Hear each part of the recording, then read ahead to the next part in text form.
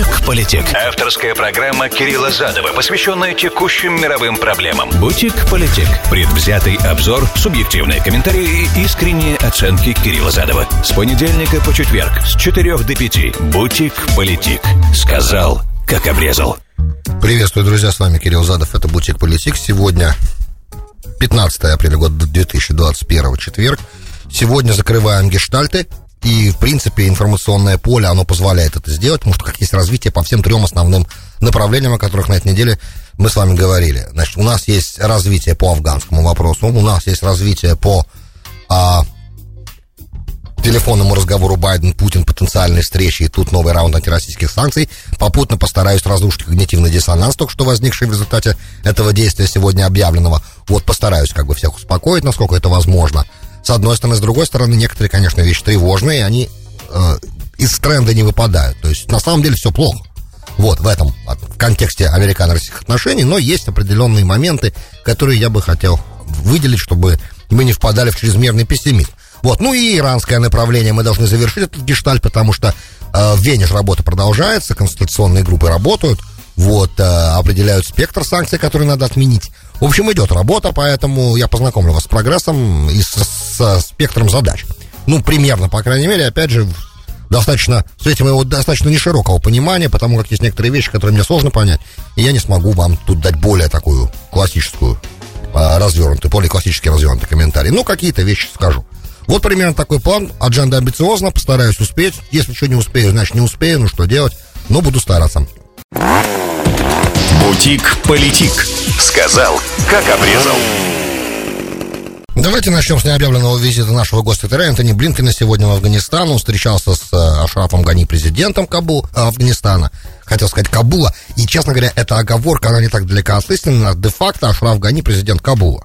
И то злые языки говорят, что не всего Кабула. Ну, в общем, потому как мы еще не забываем, что на востоке Афганистана достаточно успешно периодически действует исламское государство. Вот 4 провинции, они не контролируют, но активны в них. Помимо того, в следующей неделе я сразу хочу анонсировать, если все будет в порядке, и ничего прям такого экстраординарного не произойдет в ближайшие дни, выходные, я имею в виду, и пятницу, то на следующей неделе мы поговорим об исламском государстве в Африке, потому как там прям реально что-то дикое творится, особенно в Мозамбике, в христианских странах в Мозамбике. Короче, там много интересного. Ситуация прям потихонечку начинает выходить из-под контроля, и рано или поздно, я так понимаю, что Африка будет новым местом, где Америка будет применять свою военную силу. По-настоящему. Не как раньше, а по-настоящему. Но попозже об этом, не сегодня. Вот. Короче, в Афганистане он встречался, Антони Блинкен встречался с Ашрафом Гани и с Абдулой. Помните, 2 претендента на пост президента, потому что Ашраф Гани уже на второй срок пошел. Вот. И он почти одинаковое количество голосов набрал с Абдулла, напомню, представляет таджикскую общину Афганистана, очень большую. Вот, а Ашраф Гани, конечно, пуштун. Вот, и отношения между этими двумя общинами непростые, и они были и непростыми во время 30-летней гражданской войны в Афганистане. Шах Махсуд представлял, естественно, таджикский лагерь. Вот. И, как мы понимаем, пуштунский лагерь в основном представляет Талибан. И мы также все время держим в голове, что Афганистан имеет очень непростую этническую палитру, если можно так выразиться. Вот, кроме как бы персидского этноса, таджикского, да, там присутствует, естественно, пуштунский этнос, и присутствует монгольский этнос в виде хазара, которые шииты. Тут еще есть небольшое, достаточно серьезное добавление ко всей этой замечательной красивой картине. Вот. И, соответственно, иранские интересы лежат там, где есть шииты. Мы понимаем этот момент тоже. Но хазара достаточно активно поддерживали американские войска, и в армии были очень активны, в спецназе присутствуют афганском, который американцы тренировали. Вот, и на начальных этапах нашей там интервенции, она 20 лет, эта война же, вот, 11 сентября будет 20 лет нашей войне почти. В декабре уже будет 20 лет. И поначалу в пуштунские районы посылали именно этих ребят, потому что они пуштуны и хазара друг друга недолюбливают, мягко говоря, и касаясь этого вскользь. Вот, теперь суть разговоров, который Блинкен пытался как бы подсластить пилюлю, которую достаточно ложку касторки, которую президент Байден презентовал афганского правительства, хотя заранее он предупреждал Ашрафа Гани, был между ними телефонный разговор, как потом сообщили в Белом доме, и Ашраф Гани до того, как Байден анонсировал дедлайн 11 сентября, уже Ашраф Гани знал, что мы будем оттуда уходить, и НАТО будет оттуда уходить, и что ему придется столкнуться с новой реальностью. Это именно то, что господин Гани объяснял Энтони Блинкену. Блинкен, тем не менее, сообщил ему, что не волнуйся, мы здесь, и моя поездка, дипломатически мы все равно здесь, вся полная поддержка, которая вам нужна, будет вам оказана. Что имеется в виду, не совсем понятно. Ну, в принципе, честно говоря, даже если мы оттуда уходим физически сапогами, авиацию никто не отменял, как мы понимаем.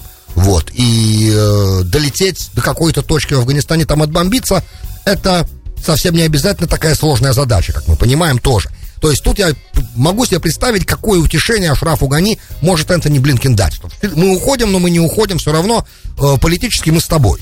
Вот. И это то, что он пытался ему сказать, что, мол, не волнуйся, это очень важный момент, чтобы наших войск тут не было сейчас, потому что, невозможно, 20 лет, ты должен все это понимать. Я сейчас утрированно, обычным человеческим языком это пытаюсь сказать. На самом деле, конечно, разговор был на более высоком уровне. Вот. Если Ашраф Гани держался молодцом, и Абдулла, его бывший конкурент на выборах и возглавляющий национальный консул Афганистана человек, и фактически второй человек в Афганистане, и был когда-то министром иностранных дел, и он, кстати, является главным переговорщиком с Талибаном, как я понимаю, сегодня. Что тоже интересный момент, и на самом деле мне до конца непонятный, по-моему, с талибами должен Пуштун разговаривать. Но, опять же, это вне моего понимания, слишком сложно все это для меня. Короче, с этими ребятами у него разговор был нормальный, но дальше он встречался там с представителями Лоя Джирги, то есть национального парламента Афганистана и законодательного собрания. И они там, даже очень высокого уровня, эти члены парламента, высказывали ему очень серьезные опасения, что как бы кирдык. Вы уходите, НАТО уходит, нам кирдык. Даже не сомневайтесь в этом. И, то есть, озвучивали примерно то, что я вам озвучил последние несколько дней. Вот. Как Блинкен на это отреагировал, я не совсем знаю. То есть, не знаю совсем. Простите. Вот. После этого господин Блинкен отправился в посольство наше американское там и общался, естественно, со своими прямыми подчиненными, с дипломатическим персоналом, который там как на войне, де-факто, мы понимаем. Вот, и это достаточно сложная позиция быть дипломатом в Кабуле сейчас. Сообщил им, расшифровал послание президента, объяснил им, что главная задача администрации — это обеспечение безопасности дипломатов. Ну, мы знаем, что демократические администрации периодически не очень-то хорошо обеспечивают безопасность дипломатов. Вот, Ливия тому подтверждение, и судьба посла нашего в Ливии там тому подтверждение. Ну, все бывает и афганская ситуация, на мой взгляд, сложнее ливийской. Это все происходит на фоне того, что как только Байден выступил в среду вчера с официальным заявлением, что мы уходим 11 сентября, они тут же выступили и сказали, почти дословно цитирую: Трамп обещал нам в договоре 1 мая. То, что Америка обманула нас, не обманула а отступила от своего обещания, так это прозвучало в талибском заявлении, это означает, что теперь Америка несет ответственность за все последствия, и мы больше, в принципе, не связаны тоже никакими моральными обязательствами. Примерно так, можете себе представить. Теперь карт-бланш у Талибана есть. То есть это понятно, что для Талибана было, наверное, очевидно, что Америка не успеет к 1 мая уйти. Потому что в договоре в Дохе было обусловлено, выход американцев был обусловлен условиями на земле. Обусловлен ситуацией на земле. Давайте так правильно по-русски, так более правильно сказать.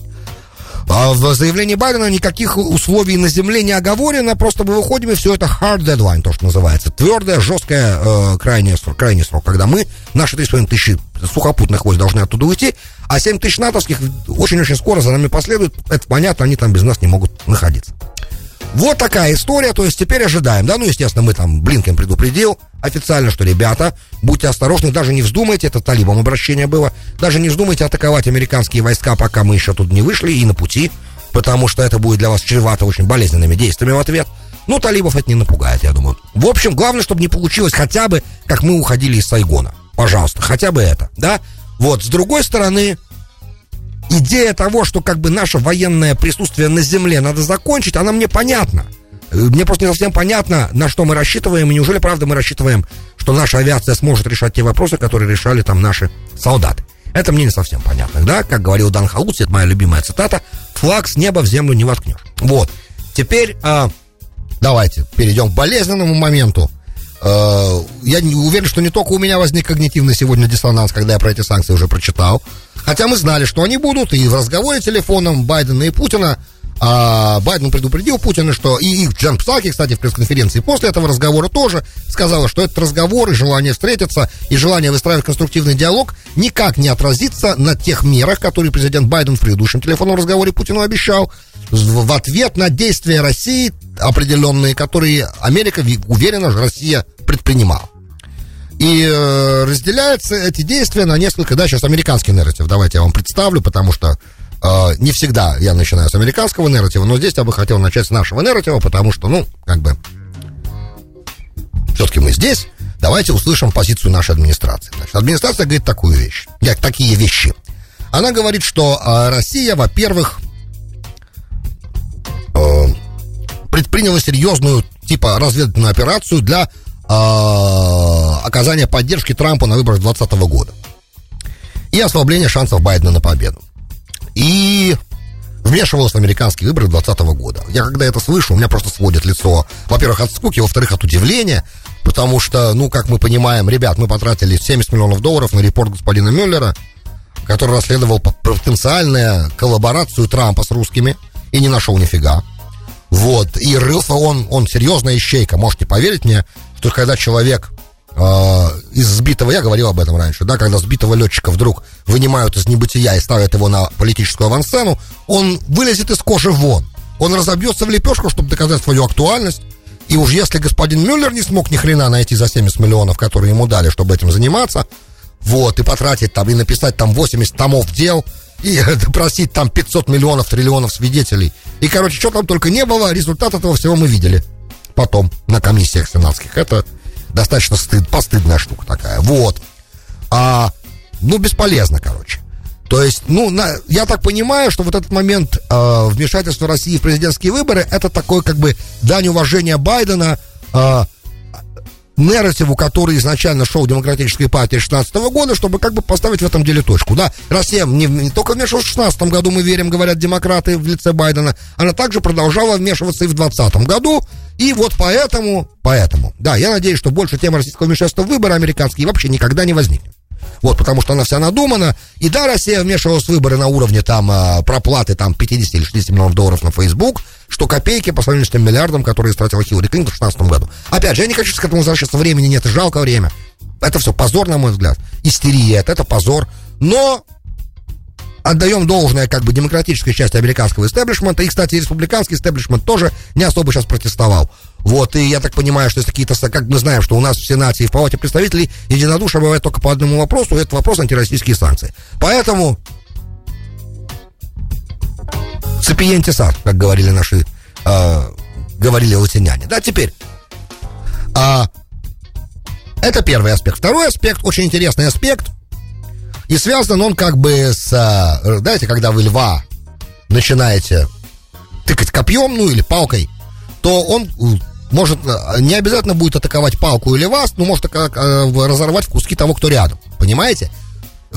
Этот хак страшный, да, дикий совершенно хак 9 американских федеральных агентств, которые киберпреступники взломали, да, и внедрились в 9 американских федеральных агентств, огромное количество компаний, чуть ли не 60 тысяч компаний пострадало от этого хака. Последствия, говорят, этого взлома компьютерного нужно будет годами ликвидировать. Еще на самом деле Америка еще не знает последствий этого хака, но очень высока вероятность того, я прям дословно, высока вероятность, представляете себе, язык международных отношений и обвинений и ответных мер обуславливается высокой вероятностью, не точной уверенностью, а высокой вероятностью. И это crazy, да, это сумасшествие на самом деле, но давайте не будем отходить, не будем скатываться в эмоции. Значит, высока вероятность того, что за этим стоял СВР, да, служба внешней разведки, русские, стояли. Для чего, для какой цели, правда, не говорится, конечно, но с другой стороны, а почему нет, если вы можете, да? Почему не прослушивать, если я могу, да, как американская логика. Выяснилось от Wikileaks, помните, когда-то выяснилось, что американцы прослушивали селфон Меркель, например, да? И был скандал, у Меркель был с Обамой очень неприятный разговор тогда, что не помешало Меркель под дудку Обамы плясать, когда надо было по украинскому вопросу реагировать. Не помешало, но был жесткий, неприятный разговор, но что-то там про Меркель выяснилось, Что, я так понимаю, что если было бы опубликовано, могло похоронить ХДС, ХСС надолго, в принципе, и совсем. Что-то там было выяснено, что мы не знаем, может, лет через 20-30 мы узнаем. И когда задавали вопрос, зачем Америке слушать своего союзника, что за глупость, это не просто союзник, а федерального канцлера, как можно, я просто напоминаю, эта история была не так давно. И я вам тогда говорил, и другие ребята говорили, значительно более интеллектуально развитые, чем я, и эксперты более высокого уровня, они говорили, что что нет-то? Разведка как бы делает то, что она может делать. И если я могу, почему бы мне не послушать, о чем разговаривают Ангела Меркель, если я могу это сделать? Потому что явно же есть какие-то вещи, которые она бы мне не сказала, они могли бы оказаться мне полезными. Да, это задача разведки. Это успех разведки делать такие вещи. Да, израильтяне тоже периодически шпионят за Америкой. Вот мы знаем кейс Полларда тому подтверждение. Или американцы шпионили за израильтянами. И тоже это известные вещи, как бы союзнические отношения с союзническими отношениями. Разведка. И, понимаете, надо знать все. Чем больше ты знаешь, тем лучше ты вооружен. Короче, реализм. Теперь securityism. Теперь сбился. Но чем это, да, вспомнил. Теперь, чем это хакерская атака, даже если за ней стоят русские, вызвала такую жесткую реакцию, да, санкционную? Чем же она, что она, почему она, вот, а что, первый раз, что ли? Значит, американские официальные лица говорят, что она слишком широкомасштабная, эта атака. Она перешла все допустимые границы шпионской активности. Вот, если за этим на самом деле стоит служба внешней разведки, и это на самом деле русские, а это может быть кто угодно, могут китайцы это, иранцы вряд ли технологически в состоянии это сделать, хотя последние это попытки атак на израильское киберпространство показывают, что иранцы тоже не лыком шиты, и, как я говорил вам, уровень технического образования в Иране очень высокий, уровень ученых очень высокий, и средняя образованность населения, общая, да, такая, она очень высокая, я знаю это сам, потому что делал когда трансферы кредитов, я вам рассказывал, иранских студентов в американские университеты, и я видел, что они там проходят, и даже девочки и мальчики, да, что они там изучают в университетах, примерно уровень советских технических вузов, то есть хороший технический уровень. Соответственно, нация подготовлена хорошо интеллектуально, и ее не надо недооценивать, поэтому теоретически это могли быть и иранские хакеры. Это кто угодно мог быть. Кто угодно это мог быть, и даже могли быть кто-то из наших союзников, но доказать ничего нельзя, и вы знаете почему. Об этом нам Сноуден рассказал, почему нельзя доказать, потому что IP-адрес может быть создан таким и выглядеть, как будто это из России, а на самом деле это буквально через 2 квартала от Лэнгли, от базы ЦРУ пришло. Понимаете, от Headquarters. Поэтому это все недоказуемо никак, кто угодно может это делать, но знаете, когда льва, да, возвращаясь к этой аллегории, когда в льва вы тыкаете палкой, а рядом стоит служитель, зоопарка, который этого не делает, скорее всего, лев оторвет голову служителю зоопарка. Понимаете, такой провал американской контрразведки, а это ничем иным, как провал американской контрразведки, такой хак я не могу назвать, да, такой провал нашей кибербезопасности, в принципе, сам по себе, наших структур, которые должны за это отвечать, кто-то должен за это ответить. Да, кто? Очень удобно, вы понимаете. Вот удобно. Есть служба внешней разведки, давайте ее... Поэтому 10, санкции делятся на несколько моментов. Значит, первый момент финансовый. Второй момент первый момент дипломатический. Высылаются 10 российских дипломатов, которые известно, что они разведчики здесь. Любой дипломат, в принципе, разведчик. Мы уже об этом говорили много раз. Значит, у этого будет, конечно, зеркальный ответ, чуть позже о зеркальном ответе. Это такая вещь, дипломатия, она mutual, да, сколько ты, столько я, тут абсолютно все reciprocity, зеркалка, чистая зеркалка. Это традиция, это писанный, по-моему, да, не знаю, что писанный, но, то есть этого иногда, в принципе, можно избежать, но обычно этого не избегают, да, и это обычная, как бы, дипломатическая практика. Ты выслал одного, я выслал одного, ты выслал 10, я вышлю 10, да, это, значит, одна история. Первое, дипломаты, их высылают. Следующий момент, что само по себе отвратительно, потому что уже и консульство закрывали, и собственность российскую конфисковывали, в нарушение всех всевозможных конвенций, то есть это добавляет к этому длинному списку того, что плохо, да. Следующий момент — финансовые санкции. Значит, теперь американскому нашему правительству и нашим банкам запрещено покупать, ключевое слово, напрямую, российские государственные бонды, да, которые являются немаленьким источником финансирования российского государственного долга, многих вещей. Напрямую нельзя, но тут есть определенный трюк, да, напрямую нельзя, но на вторичном рынке можно. И это показывает, что на самом деле удар этот санкционный был тщательно взвешен, так, чтобы совсем не подрывать финансовую стабильность российских финансовых рынков, да. Это следующий момент. Значит, третий момент. Компании российские санкционированные. Одна из я не знаю какая, может быть, Касперский. Ну, короче, к сожалению, листа этих компаний у меня нет. Подпадают под санкции российские фирмы, которые обслуживают некоторые интересы кибербезопасности российской. Ну и, естественно, обслуживают интересы военных российских компаний. Также в объяснении этих санкций тоже прозвучали разговоры опять от администрации разных представителей, что нет, что Россия также есть определенное понимание в американском разведсообществе, что Россия, и понимание это от легкого уровня до среднего, то есть уверенности нет. Потому что разведные способности Америки в Афганистане очень малы, вдруг, как оказалось, да, интересная такая вещь. Я думал, что они на самом деле не малы, но оказалось, что малы и ограничены, как сказали американцы сами сегодня. Поэтому уверенности, что русские, да, платили деньги боевикам-талибам, чтобы они, и сочувствующим им, чтобы они убивали американских солдат, хоть эта белиберда опять прозвучала, но она никак, эта белиберда, не повлияла на этот санкционный новый лист. Администрация называет этот санкционный лист самым серьезным со времени начала всех санкций. Мне так это не видится, но для красоты речи пусть это будет так, и пусть уже Америка с санкциями успокоится, потому что когнитивный диссонанс возникает. Только что ребята переговорили, как бы хотят встречаться, и при этом накладывают санкции. Значит, по этому поводу можно несколько вещей сказать. Сама по себе ситуация, что санкции аккуратно выверены, и опять же, высшее российское руководство из этого листа выведено. Там еще какие-то физические лица опять под эти листы. У меня нет имен, к сожалению. Но очень аккуратненько все, на мой взгляд. Теперь понятно, что говорить все равно надо, и понимание этого в администрации присутствует. И этот санкционный лист, на который они сейчас пошли, вот это давление, оно должно было прозвучать, опять же, чтобы Байден не выглядел как человек капитулирующий. Потому что иначе уж слишком красиво тогда, получается, выглядит Путин, и слишком плохо тогда, получается, выглядит Байден. Для того, чтобы немножечко этот баланс привести к равновесию, чтобы эту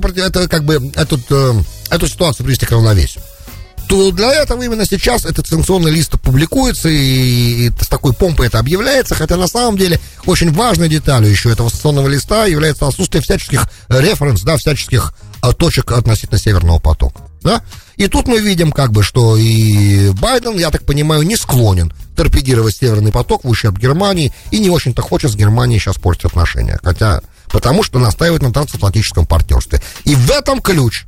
Это хорошо. В общем и целом потенциал для встречи все равно сохраняется. Да, сейчас русские вышлют 10 американских дипломатов. Я вам сегодня представлял американский в основном нарратив на все то, что происходило в американских отношениях. Другой нарратив российский я вам представлял много-много раз и в других программах. Я не думаю, что я должен часто все повторять. Вижу я, что взгляд мой скорее оптимистичный сейчас. Расстраиваться, огорчаться и тем более отчаиваться российской стороне сейчас, на мой взгляд, совсем не нужно. А встреча эта может оказаться ключевой и определить отношения между США и Россией на следующие несколько лет стабильные, да? Я надеюсь, что красные линии на этой встрече будут прочерчены. Это очень важно для того, чтобы избежать сюрпризов в будущем. Администрация говорит, что мы хотим стабильных отношений с Россией. Стабильных, значит, стабильность всегда хорошо. Стабильность хорошо для денег, для многих других вещей. Посмотрим, во что в итоге это выльется и когда будет дата после, естественно, российской ответной реакции и возвращения российского посла, когда будет назначена встреча. В течение ближайших нескольких месяцев, если ничего экстраординарного не произойдет, этот саммит должен состояться. Так, по крайней мере, мне кажется. Бутик-политик. Сказал, как обрезал. Добро пожаловать в Бутик-политик. Часть вторая, с вами Кирилл Задов. 15 апреля 2021 года, четверг. Последний сегмент на этой неделе программы. Вкратце, иранская ситуация. Значит, переговоры идут и шли сегодня опять в Вене между всеми, кроме нас, мы в другом отеле. В Гранд-отеле, значит, был сегодня опять разговор. Кстати, показали фотографию этой комнаты, этого зала, где идут переговоры, очень красиво. Как в фильме, про Гранд-отель мультик, по-моему, есть. Очень красиво. Там, правда, все в Будапеште происходило, а тут Вена. Очень красиво. Все, идет разговор, значит, европейцы, Евросоюз, иранцы, русские, все представлены, кроме нас, мы отдельно. И, наконец-то, сегодня переговорщики иранские сказали, что начал составляться список тех санкций, которые Иран хотел бы, чтобы Америка отменила, для того, чтобы в сделку заходил Иран назад. То есть США заходила в сделку, а Иран отменял те свои решения в нарушении сделки, которые он предпринял, когда понял, что бесполезно, и после выхода Трампа в 2018 году. Но есть моменты. Да, первый момент. атомное наше, не наше, а общее мировое, это МАГАТЭ агентство съездило в Натанс уже и вчера там были и заявили, что, короче, Иран реально готов к началу обогащения до 60%, там от 60 до 90 вообще один шаг. Правда, эксперты говорят, что Иран де-факто много этого 60% урана не может обогатить, возможности пока не позволяют, но, короче, все равно Блинкену это дало возможность сегодня уже сказать, когда он успел, непонятно, но успел уже и про это поговорить, сказал, что то, как иранцы были готовы в Натансе до этой атаки, неизвестно чьей, на этот сайт. Кстати, МАГАТЭ ничего не сказала про атаку, про ее последствия, они там увидели все, раз они там были с инспекцией. Короче, Блинкен сказал, что то, что иранцы были так готовы и так близко находятся к 60% обогащению, показывает, что они не искренне в своем желании идти на мир, как бы, да, и договариваться. Что, в принципе, недалеко от истины. Конечно, они не искренне, а кто там искренний? Вот. Там никто из переговорщиков не искренний. Но есть один технический момент, и вот это я хотел вам сказать, это вы должны знать. И неизвестно, получится или нет. Как бы, для чего Иран на все это идет? Ему нужны деньги, правильно? Вот. А продажи ведь за нефти иранской западным банкам, компаниям, как бы, то есть компаниям, да, они ведь были заблокированы, и деньги не поступали. А подконтракты, которые уже были подписаны, когда Трамп ввел вторичные санкции. Значит, Иран хочет в листе в этом, да, прописать, в новом соглашении этом, о заходе Америки в соглашение назад, короче, он хочет прописать, что тогда Америка гарантирует, что все эти компании свои смогут покупать опять эту нефть, и будут ее покупать, как я понимаю, Иран хочет, чтобы это было прописано. Вот, и мало того, чтобы это было так, еще чтобы те банки, которые заморозили средства, которые были этих компаний, средства на закупку этой нефти, чтобы они были разморожены и отправлены, короче, в Иран. На что, естественно, наша сторона говорит, что, ребят, мы можем отвечать только за себя.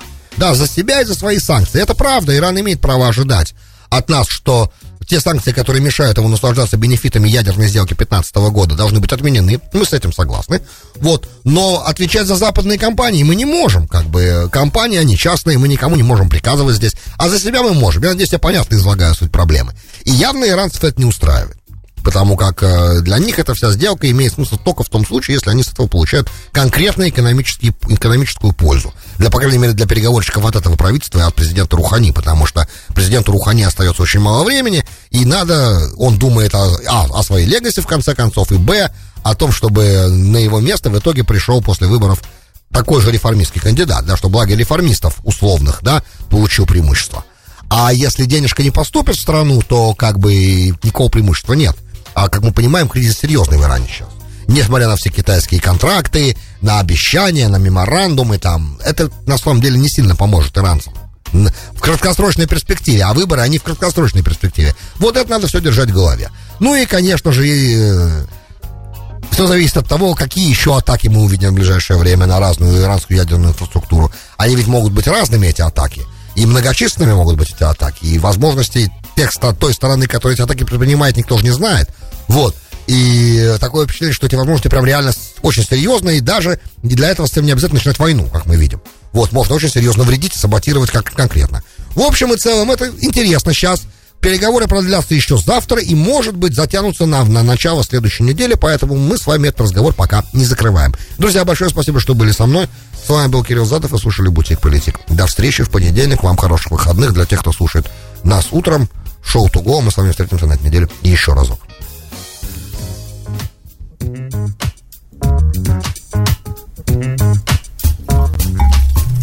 Ну да, и как бы надо понимать, сегодня уже 15 апреля, это значит, что скоро лето. Уже через месяц нас вся эта гнусь на улице не будет никак беспокоить, я надеюсь.